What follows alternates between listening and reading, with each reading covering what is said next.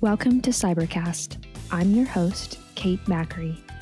Today, we're going to hear from Ron Ross, FISMA Implementation Project Leader at NIST, about how federal agencies are handling cybersecurity risks during the COVID-19 pandemic, as thousands of employees work from home on personal devices and sometimes even on personal networks. Ron Ross is a fellow at the National Institute of Standards and Technology. His focus areas include cybersecurity, systems security engineering, and risk management. Dr. Ross leads the Federal Information Security Modernization Act, or FISMA, implementation project, which includes the development of security standards and guidelines for the federal government, contractors, and the United States critical infrastructure. Ron, welcome to the program. Thanks, Kate. Nice to be here today. First off, tell us about your work with FISMA and why it's so important to government IT. Sure. Well, the FISMA project actually started back in 2003. It's been around quite some time. With the original FISMA legislation, it was the Federal Information Security Management Act of 2003. That legislation was since updated in 2014. It's now called the Federal Information Security Modernization Act, but the basic requirements have not changed all that much. That legislation is, in all laws that are passed, fairly high level, and it charged NIST to develop the standards and guidelines that would help federal agencies implement their security programs so they could comply with the legislation. And that's really what kicked off a series of publications, starting with the Special Publication 853 with our security control catalog. Since now it's been evolving and to include privacy controls as well. Of course, the risk management framework and a whole host of publications that support the RMF, the risk management framework, from control selection to assessment procedures, continuous monitoring, the authorizations to operate. All of these are tools that NIST has produced to help federal agencies secure their systems, protect their data, and actually execute good security programs. Can you talk about how the pandemic has affected FISMA implementation across federal agencies? Well, the pandemic really has affected everything in different ways. I think from our perspective, most of the work, in fact, a lot of the work that we do can be done from remote work sites. So we do a lot of telework normally. I think what's happened during the pandemic, obviously NIST, like all federal agencies, we've gone to almost a full telework operation. And so from our perspective, I don't think it's affected our work to the degree we're still producing special publications. We're doing our public reviews, our public vetting of the documents so our customers can get early looks at our guidance and our standards and to provide feedback to us. But I do think it's had an impact on the future of cybersecurity because obviously we've seen a tremendous movement from conducting business inside the fence line, so to speak, to almost everyone working remotely. And that's put a lot of pressure on the security folks to make sure that all those folks who are working remotely, they've got the appropriate hardware, software, firmware, and systems that can be well protected no matter where they are doing their work from. So I think we're going to see longer term, you might have heard there's a term called zero trust architecture and zero trust concepts. Those kinds of architectures and concepts, I think, are going to be pursued to a much greater degree in the future because they do lend themselves to the kind of the remote workforce, and every resource gets protected internally. And there's very strong access control, authorization, authentication for resources at a much smaller or much more granular level. So I think that's just some of the lessons we've learned during the pandemic. Overall, how well are federal agencies meeting FISMA metrics? Where are some of the weak spots in the areas you think need improvement, and what are they doing well? Well, the actual measurement of how agencies are doing, that's the responsibility of the Office of Management and Budget. So we don't really get deep insights into the specific FISMA metrics at any one federal agency. But in general, since we work with a lot of agencies and provide help and guidance ongoing throughout the year on all of our guidelines, I think overall agencies are doing a pretty good job. It's a lot of work to try to secure a very large and complex infrastructure. There are literally trillions of lines of code and billions of devices and ubiquitous connectivity. And you can imagine this complexity can be overwhelming. But I think the agencies are using our guidance very effectively. Of course, we have two frameworks now, actually three frameworks now. We have the risk management framework, which provides that structured and disciplined approach that agencies use as a tool to help them select the right controls and implement those controls so they get adequate levels of protection. We also have the cybersecurity framework, which in 2017 became mandatory for the federal government as well. And then we have our brand new privacy framework. So with our recent update to 853 Rev 5, we now have that fully integrated catalog of security and privacy controls. So the agencies have a lot of really good tools and techniques and processes that they can use to help secure their systems and their data and to really protect those federal missions that are critical to the United States government and also all the people we support in the private sector. So I don't really have any specifics on individual agencies, but overall, I think they're doing a terrific job in implementing some very complicated guidance in some cases. I'd love to dive into some of your recent reports a little more. In one of your most recent reports, Security and Privacy Controls for Information Systems and Organizations, which was released this month, you talk about security and privacy controls being more outcome-based. Can you delve into that a little more? In an ideal world, what would that look like? Sure. The original security controls that we had going back to 2005, we've had an evolution. We're now on our 5th revision to that control catalog. And of course, recently, in fact, last week, we released the revision 5, the final publication of 853, which has the full integration of security and privacy controls into that same consolidated catalog. But the outcome-based work that we did, every control in the catalog previously started with the 2 different kind of entry points. Either the information system does some X, Y, and Z capability, or the organization does some capability or X, Y, and Z activities. And so it really directed the agencies to implement controls either at the enterprise level where it's more of a management or operational activity, or at the system level, which is more of a technical implementation. But we decided that it really, and a lot of this came from stakeholder comments, and we get a lot of great feedback from our customers. They said, you should focus just on the actual capability, what the control is asking for, the outcome, what you'd like to see.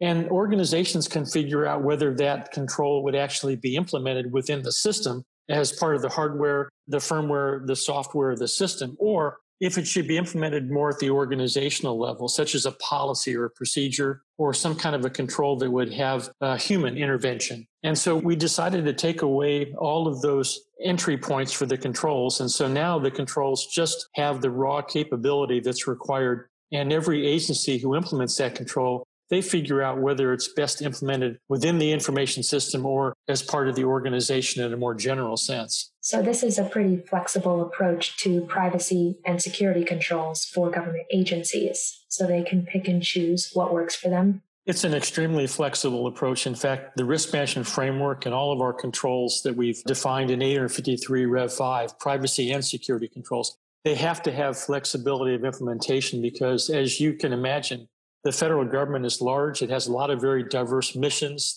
everything from the Transportation Security Administration to Health and Human Services. And with that diversity across the federal landscape, we have to ensure that every federal agency has the flexibility to satisfy those requirements coming out of FISMA, the Federal Information Security Modernization Act. And also, the agencies have to comply with OMB policy, primarily Circular A130, which is the primary driver for cybersecurity and privacy within the federal government. So, our job is to give the best technical guidance that we can, provide tools so agencies can have maximum flexibility of implementation with the objective of having great security solutions in the manner that best supports the specific agency that's doing the implementation. So that's always been our goal and our objective because you really can't do it any other way. Totally. In February, you released a report about protecting controlled unclassified information in non-federal systems and organizations like federal contractors. And then in March, federal employees started working from home. And even though they might have special VPNs and network protocols to keep information safe in a home environment, people will still use their personal devices and networks to do work. More than 7 months later, given the pandemic and mass telework, What do you think is the most applicable thing from this report? Well, the report that you're talking about is actually a special publication that was published. It's still in draft. The original 800-171 publication was our original set of requirements that was published back in 2015 to protect what we call controlled unclassified information. That information, those categories of, we call it CUI, controlled unclassified information. Those were defined by NARA, the National Archives and Records Administration, as part of an executive order tasking. And so that publication is targeted at organizations that are non-federal organizations who may be in receipt of controlled unclassified information from the federal government. So, for example, if you're a federal agency and you have a contractor that's working on a project for you, and part of that information that is part of that project is categorized as controlled unclassified information, which is a special category of information that requires special protection by either a law or a government-wide policy or some kind of a directive or regulation, then that information needs to have the same level of protection as if it were operating within the federal boundary or the federal system, so to speak. Now, when you mentioned telework in the pandemic, for federal employees, they still are under the jurisdiction, if you will, of our federal guidelines, which would be the NIST 853 security controls. And so what that means in the case of telework, for example, an organization would potentially fully configure a laptop or some kind of a device that the employee would take from their normal workplace, and they would take that fully protected device and they would take that home to the telework environment. And then they have all of the necessary safeguards on that device, that laptop, that would be there if that same laptop were operating within the federal agency. So things like establishing a virtual private network, that encrypted tunnel, so the information is protected from the remote work site all the way back to the federal agency. Having strong access controls, two-factor authentication. You've heard about our PIV cards, where we have that two-factor authentication where you have to have the smart card, the PIV card, and it controls the access to the laptop. And also it helps reduce cyber attacks greatly because you've got that separate token that really passwords can be weak sometimes and they're easily compromised, but with two-factor authentication, our smart cards. And so you have things like that that are inherently deployed on the devices for the federal employees. But the 171, in contrast, is where you have contractors that are using that same information. And the 171 and the document you mentioned in March that we published, a companion publication, 800-172, that is really focused on making sure we have strong requirements when that information goes into a contractor or a non-federal organization like a state and local government, for example, or an education institution. And so that's really what that was all about, is to have equivalent protections on both sides, whether it's in the federal side or on the private sector side. Gotcha. A related issue is with so many federal employees working from home, tiered authorization access is more important than ever to prevent employees from accidentally accessing highly classified information on a vulnerable home computer or Wi-Fi network. In this February report, you specifically talked about how federal agencies need to employ the principle of least privilege to protect information. How well are federal agencies doing when it comes to employing the principle of least privilege? And how has this principle taken on new meaning during the pandemic? Can you talk about why this is so applicable right now? Least privilege and least functionality are two of our core cybersecurity concepts that go back well over 40 years. And the concept of least privilege and least functionality, they're different, but they kind of go together. You want to try to limit, in the case of least privilege, you want to limit the number of people and the number of privileges that they have to only give a sufficient number of privileges and access to those people and with sufficient privileges to actually conduct your specific mission operations. The more people that you give access to data and the more privileges that are given, the greater the probability of a breach. It's kind of a physics problem. And so by limiting the number of people to only authorized individuals, obviously that's the kind of the foundation. And then within the group of authorized individuals, really focusing on only those individuals that absolutely have need access to the information. So traditionally, in the world of information security, there's two concepts. You get authorized access to some data, and then you also have to have a need to know. And so that's the way we implement least privilege. If you don't have a need to know in certain circumstances with a project or some activity, then you shouldn't be given access to that information.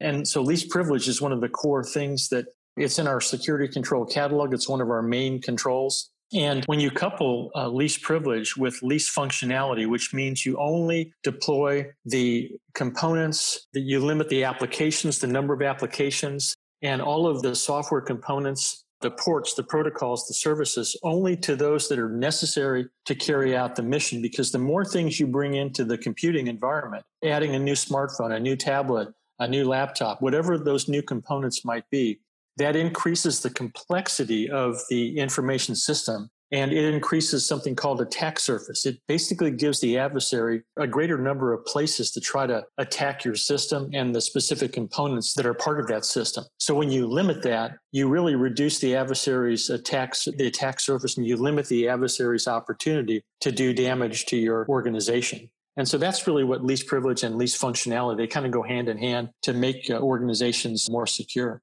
Yeah, totally. What about remote access sessions with so many federal agencies logging into their agency's VPN?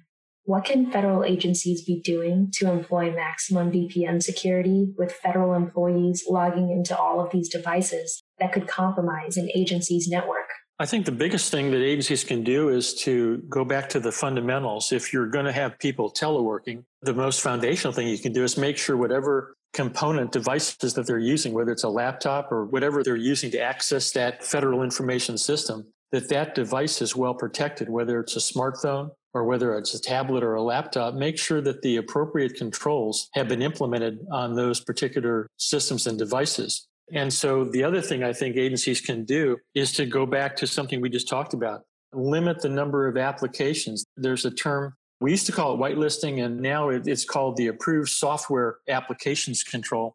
It really limits, the organization has the ability to limit the specific applications that can be installed and that can be executed on the system. And again, if you limit that to only those applications that are mission essential, you then reduce that attack surface greatly.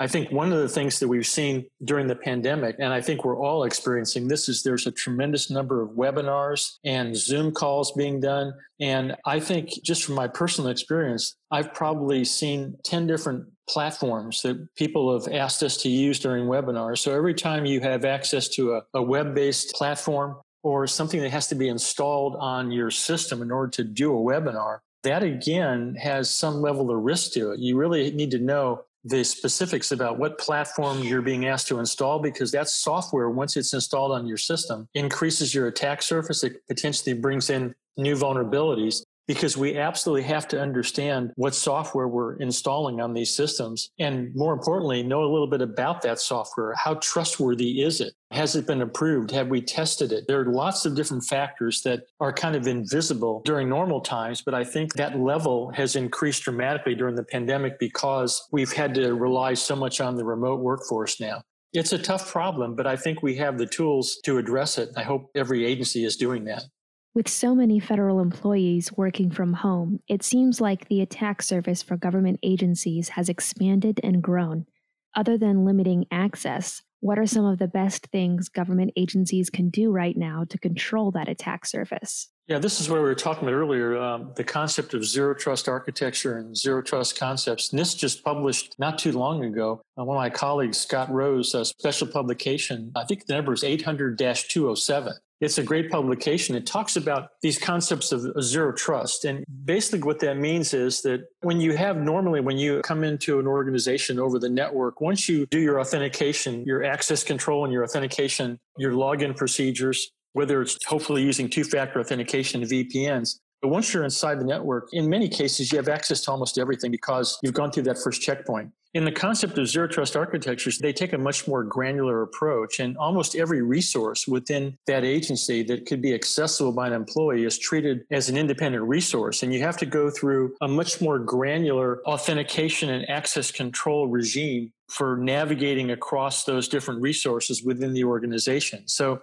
that's not something you can just snap your fingers and have automatically be implemented. It takes some architectural design, re-engineering decisions, but I think organizations can start to look more at those zero trust architectures and maybe take a longer term approach now and say, look, we're going to go back and try to reconfigure or re-engineer our enterprise to implement more of those zero trust concepts, because it does bode very well for the kind of things we're seeing during the pandemic, where you have a lot of people coming in from external places now, and they're accessing a lot of things within that federal boundary. But until you actually have those kinds of zero trust architectures in place, there's a lot of things you can do that just enforce the basic, I call it the blocking and tackling, making sure that people use two-factor authentication when they're coming in and they're accessing federal resources, federal information systems, making sure those VPNs are solid, they're strong, and they're effectively implemented, correctly implemented within the organization. So there's lots of fundamentals that really haven't changed during the pandemic. And I think just making sure that people are doing those fundamentals, but we're doing it on a much bigger scale now. So that is always going to be a challenge, but we have everything we need to actually be effective in that regard. Yeah. Can you talk about what sorts of external systems agencies should watch out for with employees working from home and logging into, connecting to different external systems like a home printer? You know, there's potential danger in almost all these devices, because I like to use the term, it's the black box. And I use that as a metaphor. And the black box could be your laptop, it could be your smartphone, it could be your tablet, your printer. And the common denominator in all of these things is they're all driven by computers that have firmware and software, no matter what you're talking, even printers. The smart printers and all these devices are smart devices, even IoT devices now. The computer's the common denominator. So you really don't know what you don't know. And so whenever you're going in and installing a new piece of software, for example, or clicking on a web link or going to a website, there's a lot of things that happen I call it below the waterline, that customers, users can't see. And it's really very dangerous to do things like that without knowing a little bit about the website or, what application you're trying to install. Now, sometimes it's impossible to know everything because software is very complicated. But in general, and we try to practice this at NIST, is there's a lot of times when you'll get an email, for example, and somebody will say, hey, there's an attachment that we'd like you to open up, or here's a web link that you should click on to do X, Y, or Z. Now, one of the things I think you have to be able to do is think about before you do that and be very, very careful. For example, if I get an email with an attachment, someone asks me to open, I will actually call them or send them an email message, not responding to this email, but I would go back and do an out-of-band email to that individual or pick up the phone and call them and say, did you just send me an attachment or a web link that you'd like me to click on? And that's kind of my second level of due diligence that I would try to do routinely. And we do this even for people within NIST. If I get an email from someone within NIST, because the phishing attacks now are getting so sophisticated that you could get an email from someone who looks like, a buddy of yours who works down the hall or one of your management chain. And those phishing attacks, that could be someone spoofing. And you have to be really careful in that regard. So I think those are the kinds of things that you can do personally. Just be more conservative on how many things you install, software applications. Try to minimize that, going back to the concept of least functionality we talked about earlier, and doing some of those things. But there's a lot of temptation out there. We get pretty sloppy sometimes, and we just think that, hey, if I don't see it, it's not going to be harmful. Well, the reality is most of the bad stuff's happening below that waterline, which you can't see. So not an easy problem, but we do the best we can. What is your top advice for federal employees working from home who want to make sure they're abiding by best cybersecurity practices, and also for federal agencies who are trying to manage all of these employees working from home and making sure their networks are secure? I would say cybersecurity is always a team sport. And so I think all of us have an obligation that this doesn't just fall on the CIO or the CISO or even the head of the agency or the head of your division or your organization. I think we've got to be educated consumers and good stewards and work with our CISO and our CIOs and help them do their job. So just making sure that if you get issued a laptop, for example, or some smart device that you're going to be using from home, just ask the question from a consumer's perspective, kind of double check, say, hey, do I have the appropriate security controls that we would normally have employed when I'm working in the office? Do I have those same safeguards on the current device that you're giving me to work from home? That's usually coming from the CISO or the organization when they pre-configure. But if you kind of double check that and make sure that you're doing your part to kind of make sure those things are there on your behalf, because if something happens to your organization and you're not doing your part to help make sure that all these things are coming together, then all of us are going to suffer in the long term. So I think, just being an educated consumer, understanding what safeguards have been employed on your devices when you're teleworking, that's a really big deal. Because if you don't understand that you're supposed to be using two-factor authentication, or you're supposed to be using a VPN, or what those things actually mean, I think that then you kind of have your head in the sand, and you'll end up doing things sometimes that are not best practices, or things that are a little sloppy. And we all have to be very diligent now and be kind of very disciplined to ask the right questions and not install that piece of software. Don't go to that website, because every time you do that, it's that one time when you let your guard down where that malicious code could then be installed on your system, your laptop, your device, and that could potentially infect large parts of your organization. And ultimately, we talk about confidentiality, integrity, and availability. All of those security objectives, with what malicious code can do today, it can bring down your capability. It can cause a massive exfiltration event where they're stealing information from your system, whether it's federal information or intellectual property if you're in the private sector. All of these things end up being huge security risks that we all have to pay attention to today. Great. Well, Ron, I don't have any more questions for you right now, but I'd love to hear any final comments from you about security and privacy controls, especially during the pandemic, and what federal agencies are facing in terms of cybersecurity challenges because of the pandemic.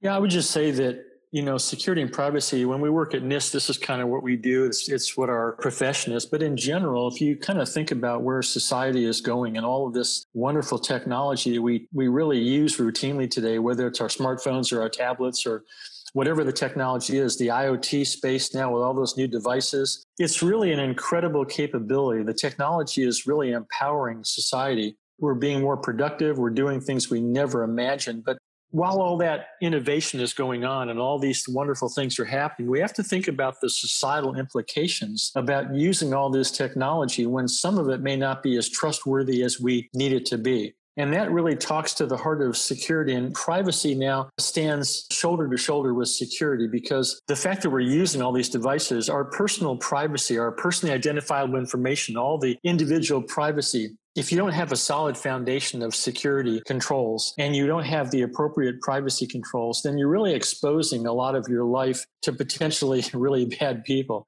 And it's something that we're going to have to become more comfortable with over time. And as we continue to work on the newer security and privacy controls, our intent here is to try to continue to have this innovation, but yet have that new technology protected to the degree that customers can use it safely and effectively to do all the great things that we'd like it to do, and still maintain the same type of security we had when we were largely a paper-based world. And that's a challenge that we're going to continue to face. And I think we're making great progress, but there's still a lot of work to do. But I'm very optimistic for the future. Great. Well, thank you so much, Ron. It's been a real pleasure talking with you today. And thank you so much for coming on Cybercast. Thanks, Kate. Appreciate your time. Managing VPN security, a zero trust mindset, and thousands of employees working remotely on different devices and networks is a huge cybersecurity challenge. Federal agencies have had to adapt quickly to the new telework environment of 2020, but there's no shortage of advice, news, and thought leadership from federal IT leaders to help agencies make the most of their cybersecurity strategies. To hear more about what's happening in the constantly evolving world of federal cybersecurity, subscribe to Cybercast and stay up to date on the latest cyber trends and insight. I'm your host, Kate Macri, and thank you for listening. Cybercast is a production of Government CIO Media and Research. For more podcasts, head to governmentcio.com/podcasts. If you're interested in sponsoring a podcast, contact us at sponsor@governmentcio.com.